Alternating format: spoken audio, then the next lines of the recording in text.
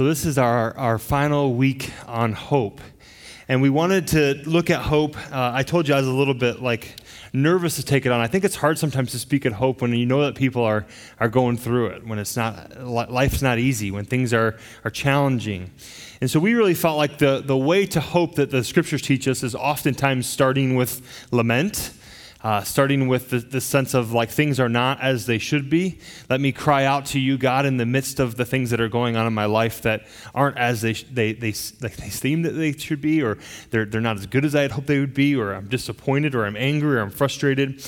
And then last week we talked about how hope in the scriptures are oftentimes, the writers encourage people to remember, to look back, as a means to get to hope is to recall the faithfulness of God. Maybe it's not happening for you in that specific day, but God has been faithful and he will be faithful. And so we had our stones of help last week, our Ebenezer stones, to remind us of the faithfulness of God in the midst of our lives, even if we sometimes struggle in the current. And this week I want to focus on Hebrews 10, as Kevin just read. I read this verse last week when I said we'd go more in depth, and so I think we're ready to do that today. Will you pray with me as we get started? God, we exalt you and we just praise your name, the everlasting, holy, good, loving God. And today we invite you to speak to us. We are open to your word. We're open to being corrected if needing correcting. We're open to encouragement. We're open to you helping us see the ways in which you have been so good to us. And God, would you help us in this moment to draw near to you, to go with confidence into your holy place, because you are present with us. Amen. So we did not go through the whole book of Hebrews. And because we didn't go through the whole book of Hebrews, this may not seem like as climactic of a passage as it's supposed to be. Because almost everything that the author of Hebrews is doing is building up to this moment, this passage of Scripture. He's gone through arguments on Jesus and calling up ideas and images of that would be familiar to the people, maybe unfamiliar to the audience that he's writing to. He's shaping and he's polishing and he's telling us more and more about Jesus, God's Son, the truly human one, the great high priest, the mediator of a new covenant. And now he says, in light of all of that, let's come and let's worship. Let's come and let's worship the God that's made a way. So there's a summary of kind of everything that's come before, and then there's 3 exhortations. He starts off the passage, anytime you see therefore, you know this is therefore, because of what I just said, therefore, since we have confidence to enter the most holy place because of the blood of Jesus, because we have been redeemed and have a brand new living faith through his body, and we have a high priest high priest who's over the house of God, and then he says, let us do these things, 3 things. And exhortations, if you aren't familiar with that word, it's essentially this emphatic urging for people to do something. Emphatic urging. My daughter and my wife have this common thing that they do. They say these sorts of things. They're like, I'll be around the house and they'll say, you should go do that. You should go clean the bathroom if you're not doing anything else. You should go get this from the car if you're not doing anything else. You should. And I just, honestly, I don't respond to the you should super well. I just tell my wife, I said, listen, I'll do anything for you. Can you just ask me instead of saying, you should do this? Right? It's just one of my things. They both do it all the time. I don't know what it is about me, but I look at them like, you should? Can you just say, would you? Could you? Or as the author of Hebrews does here, which I think is helpful, he doesn't just say, you should do these things. He says, let us right? He says, let us boldly come, verse 22. Let us draw near to God with a sincere heart and with full assurance that faith brings, having our hearts sprinkled to cleanse us from a guilty conscience and having our bodies washed with pure water. He's going to great lengths to say we can approach God with boldness. With boldness. I mean, boldness here has the connotations of freedom, with permission, with authorization, with authority. In some ways, we get to walk in to the presence of God with freedom and permission and authority and authorization because of what Jesus has accomplished at the cross. This is what is being said here. Because of what Jesus has done, because of his sacrifice for our sin, we can enter into that holy place. We can go where the high priest is, the great high priest, which Jesus is called in this passage. We can go into the holies of holies. We have a right to be there. We have a right to be right where Christ is. Think about that.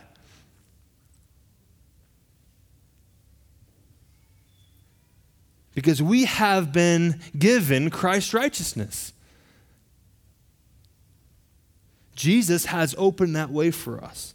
So we have confidence or boldness that this is, and I love that, like this confidence, but not arrogance, right? It's not talking about walking arrogantly in front of God. He's talking about with this confidence that leads to action, that enables action.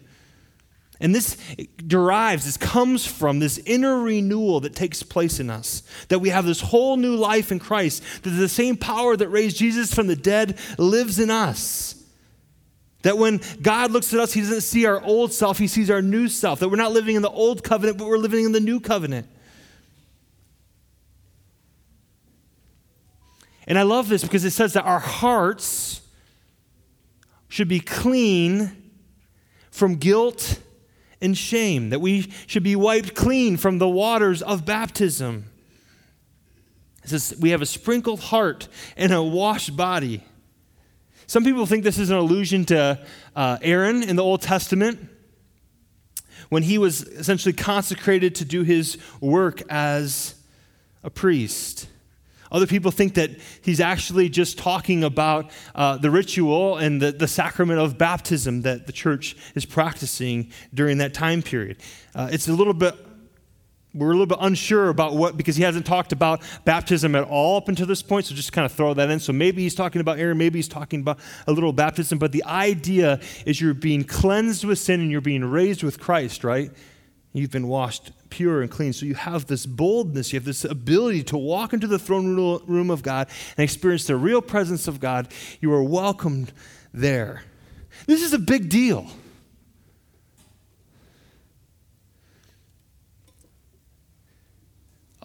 So many people treat God, I think, as this fear-mongering God that's waiting to condemn, waiting to judge, waiting to get them. Even people that would, claim to be followers of Jesus, I think live in fear of what God is going to do, what God is going to say, and so they shy away. They're unwilling to walk into boldness, with boldness into God's presence. It keeps them from God in their lives. It keeps them from experiencing God in their life. It keeps them from the power of God to live a new way because they're afraid. Now, others may say, of course God welcomes me into his presence. And that's okay. But I think the Hebrew author wants us to see this is a big deal. The God of the universe is holy and righteous and good and certainly loving, and that's why he died on the cross for us. But not anybody could just enter into the holies of holies in the Old Testament. Not anybody could just do what the high priest is doing. Not anyone could walk boldly into the throne room of God with authority and freedom and permission. And so what took place when Jesus died for us and lived the life that we couldn't live and died the death that we deserved is this freedom, is this permission, is this wiping away, this cleansing, as the Bible talks about in so many different ways. And it really matters. And so that should be really encouraging for us. So the author's saying, let us do this. Let's do this thing. Let's worship. The result of everything that I've just talked about the previous 9 or 10 and a half chapters is to lead us to this place where we are in awe and we are ready to worship the God of the universe who has invited us in. And we can go there with confidence. Second exhortation, second urging to do something is not you should do this, but let us hold unswervingly to our confession of hope. Let us hold unswervingly to our confession of hope.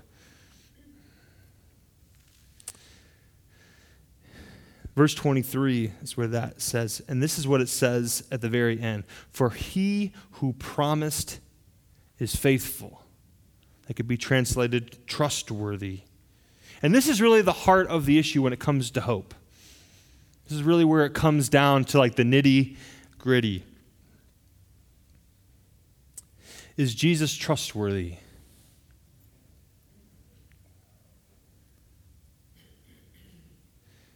The author of Hebrews is saying the reason that we can hope and the reason that we can have is because Jesus is trustworthy. Because he who promised these things is faithful to complete them.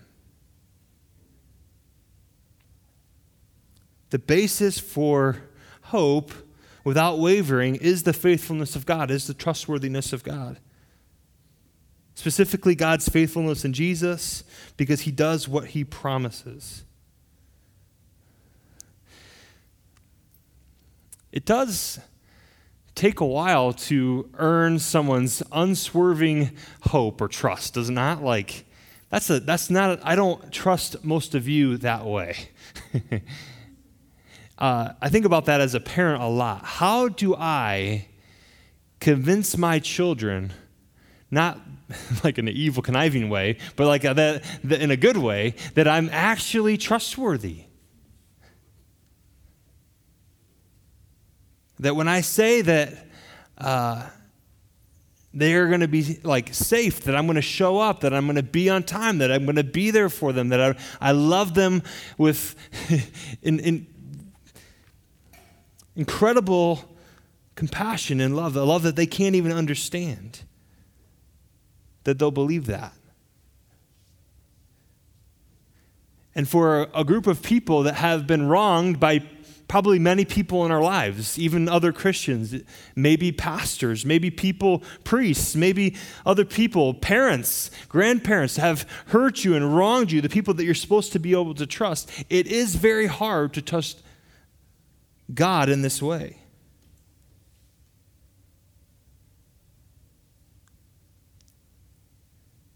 And I think it goes back to a lot of what we talked about last week, is to remember God's faithfulness, is to remember that God has been trustworthy, that he actually does what he claims he's going to do. And that's most specifically seen in the person, in the work of Jesus. God's faithfulness is well attested in both the Old and New Testament. He is completely reliable. And that this description of God as faithful reminds the listeners that his promises are the basis of their hope and the basis of our hope. Dallas Willard made a really great point, and I can't remember which book this was from, but I had it written down somewhere. This is what he says.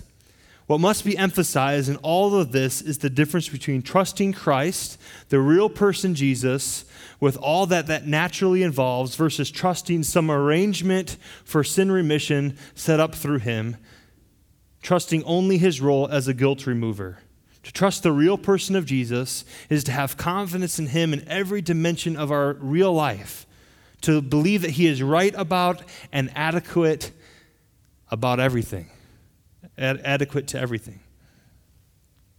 What I think Dallas Willard is trying to say is, for a lot of us, we've positioned Jesus as the guilt remover, but not necessarily right and adequate about everything else, right and true about everything else in our lives. And so we may trust Jesus to remove our sin because that's what we've been told our whole lives. If you believe that you'll have salvation in Jesus, but we don't trust Jesus about the everyday activities, about the little things, the small things, about even just the promises of God for the future. Is to have confidence. Hope is to have confidence in Jesus in every dimension of our lives. And hope is important because hope sustains us, does it not? I've shared this example one or two times before. So many of you are new to our church. I'm going to just use it again. Why not, right? That's the best thing about some of these pastors that get to go around and preach everywhere. It's like nobody's ever heard anything you've ever said. You can put your best stuff in there. Your best stuff. So I want you to imagine that you had to work the worst job that you can possibly imagine. Okay, so for some people that may look very different than others. So I'm not going to put words in your mouth. Like, what is the worst job that you can possibly imagine? And at the end of a year, you will receive $100 for your labor. So you have to work 52 weeks, every single day, at the worst job you can possibly imagine. At the end of the year, you will receive $100. That would be a pretty miserable year, would it not? You're not allowed to do any other jobs. It's not very exciting to think about receiving $100 at the end of the year, working full-time at the worst job you can possibly imagine. Now I want you to imagine that same job, the worst job you can possibly imagine, and you have to work it for 52 weeks, full-time, but at the end of the year, you will receive, let's just say, $1 billion. Any number that you want to imagine, okay? As much money as you can possibly imagine.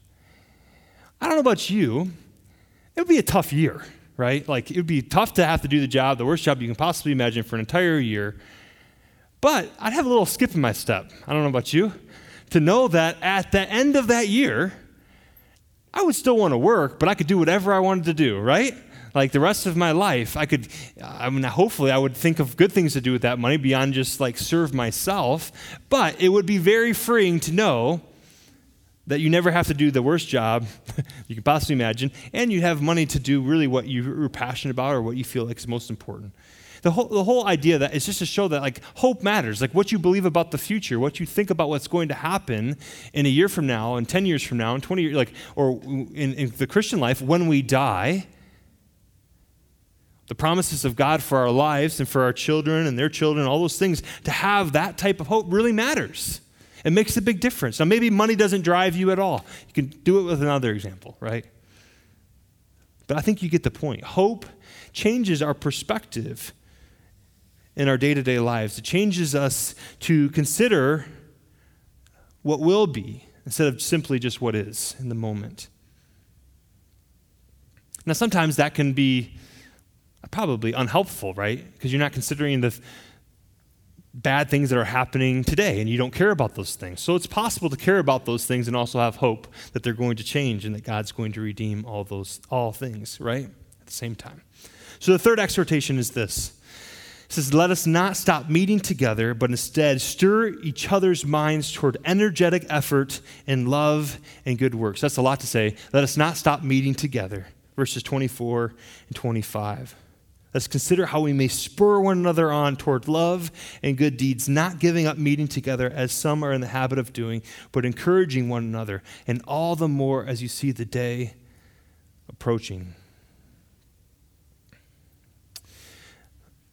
There is nothing in the text of Hebrews that really tells us why people stopped meeting together. Some people have speculated that the next few chapters talk about some persecution that the church is facing. So some people have said, well, maybe they're afraid. Maybe they're afraid to show up because they're afraid that they will be persecuted. They will be hurt for their faith. But that's just speculation. The reasons that they don't show up to meet together for meeting with other Christians may be the same ones that we have. We're lazy, right? We just neglect that aspect of our lives. But there's something here for us, and I think specifically in the 21st century, is that there is a warning here in some ways to say, like, it's really important that we meet together. It's really important to have a community of faith that is spurring you on towards love and good deeds. And it's a little bit weird for me because it is strange to promote coming to church when you're the pastor, right? Like you feel like there's a little bit of a, that's a good way to put it. It's a little self-serving, right? In many ways, my livelihood is based upon people showing up and being participants here. And the last thing, I think fear is a motivating factor. I don't think it's a good one, right? But there does seem to be some sense where not coming and meeting together is a significant thing in this passage.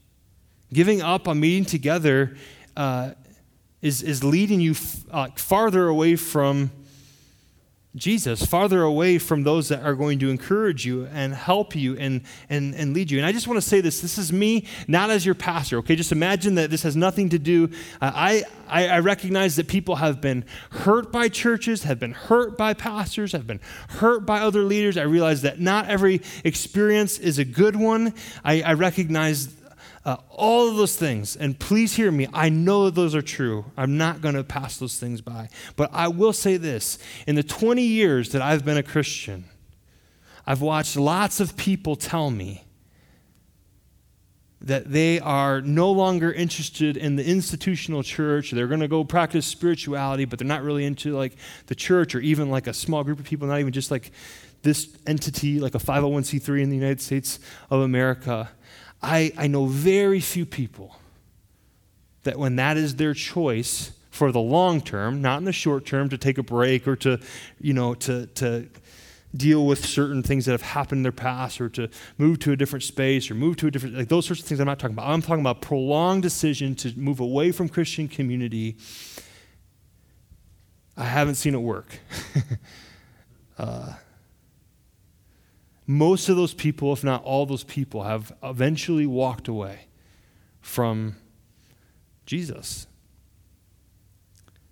Now, I don't know if that's the way things will continue on. I don't know, but that's typically what happens. And so this is not me as your pastor, but as your friend. To say, I think that we undervalue sometimes how important it is to have people in our lives that are following Jesus with us, that are pushing us towards love and good works. It is lonely to be by yourself. And though individual spirituality is so important, it is so important what you do on your own time with Jesus and in your relationship with God. It is so important. I would say just as important is coming together, and I think this is what the author of Hebrews is saying, is like coming together to worship. Coming together to praise the name of the one who did it for us.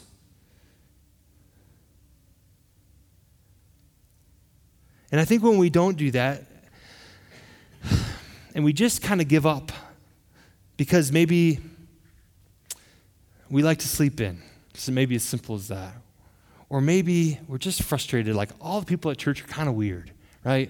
I remember saying that to my dad. I was 21. I was like, Christians are kind of weird. He's like, yeah.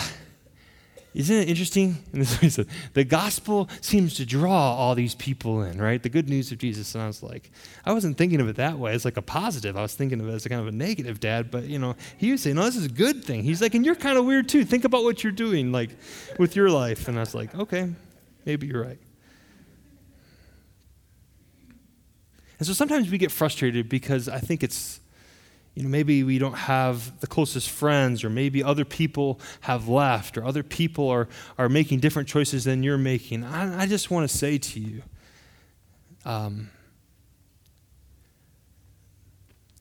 let's not stop meeting together.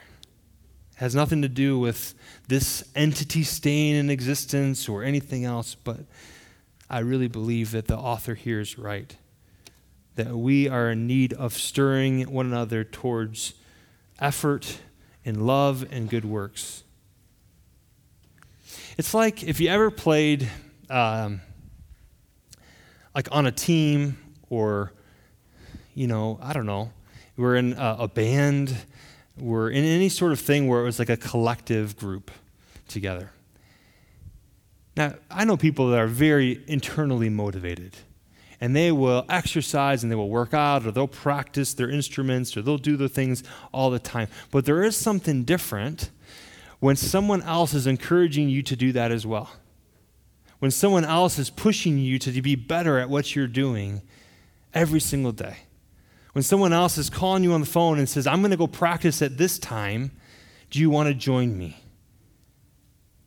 I was thinking about, this is not a humble brag. This is me just giving an example. When I did the triathlon, whenever I trained with someone else, I went faster every single time, because I wanted to keep up with that person. Or that person might say, hey, Dave, let's try to go faster this next mile. Or the ways and areas that they were faster than I was pushed me to go faster in my weak areas and made me stronger in my stronger areas. And just, it's the way that we are wired, is that we are pushed by being around people that want to encourage us and push us and challenge us. So it's unsurprising if that happens, or whether we're playing athletics, or we're in music, or we're in a band, or we're doing whatever else we're interested in. It's unsurprising that would be true for us in faith as well. That when we gather around other people, and other people share about what God is doing in their lives, or they have an insight into Scripture that makes something come alive in your mind for the first time, it's just compelling, is it not? I was sitting in the First Samuel Bible study, and this is not a plug for the First Samuel because it's shut down. You can't join at this point. It's too late. You missed out if you didn't join the first 2 weeks. Sorry. And you did miss out. But the first week, people were sharing all these insights into the first couple of chapters. And I'll be honest with you, I was like, 1 Samuel, we'll see, And I was so excited. I was like, this is amazing. Like all these connections to other aspects of Scripture, all these things that made me recognize the goodness of God. Like all these things I learned from Hannah's prayer in the first couple of chapters. I was coming alive in Jesus just listening to other people talk about the Bible. And that may not happen every single time you were somebody else, but it does happen. It is encouraging. I walked out of there ready to read the next few chapters, ready to live my life differently in certain particular ways that we applied the text to our lives. And so this passage ends with this statement. It says, let us not stop meeting together or give up on meeting together as some are in the habit of doing, but encouraging one another. And then it says, all the more as you see the day approaching. And so most people believe that this is the coming day of the Lord. And the listeners were already sharing in the powers of the age to come. And so he's probably regarding their gathering together as an anticipation of the final ingathering of all God's people in the new heavens and the new earth. So this assembly, this gathering it together, whether it's just a few people or it's 100 people or it's thousands of people, is supposed to be this reflection of what this assembly, this gathering will be in the new heavens and the new earth when all of God's people are worshiping and praising the name of the one who has been faithful and good. So when we gather together in this way, or in small groups, or in Bible studies, or even just having meals together, I believe that God is present. In my experience, stuff happens when we worship.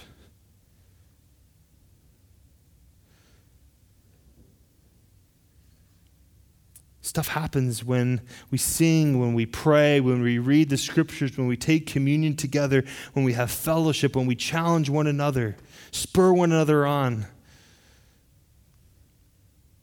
We spur one another on to love other people better, to do good things in the world, to be good neighbors to those around us, to proclaim the good news of Jesus, that Jesus is trustworthy and good. We need the encouragement of one another.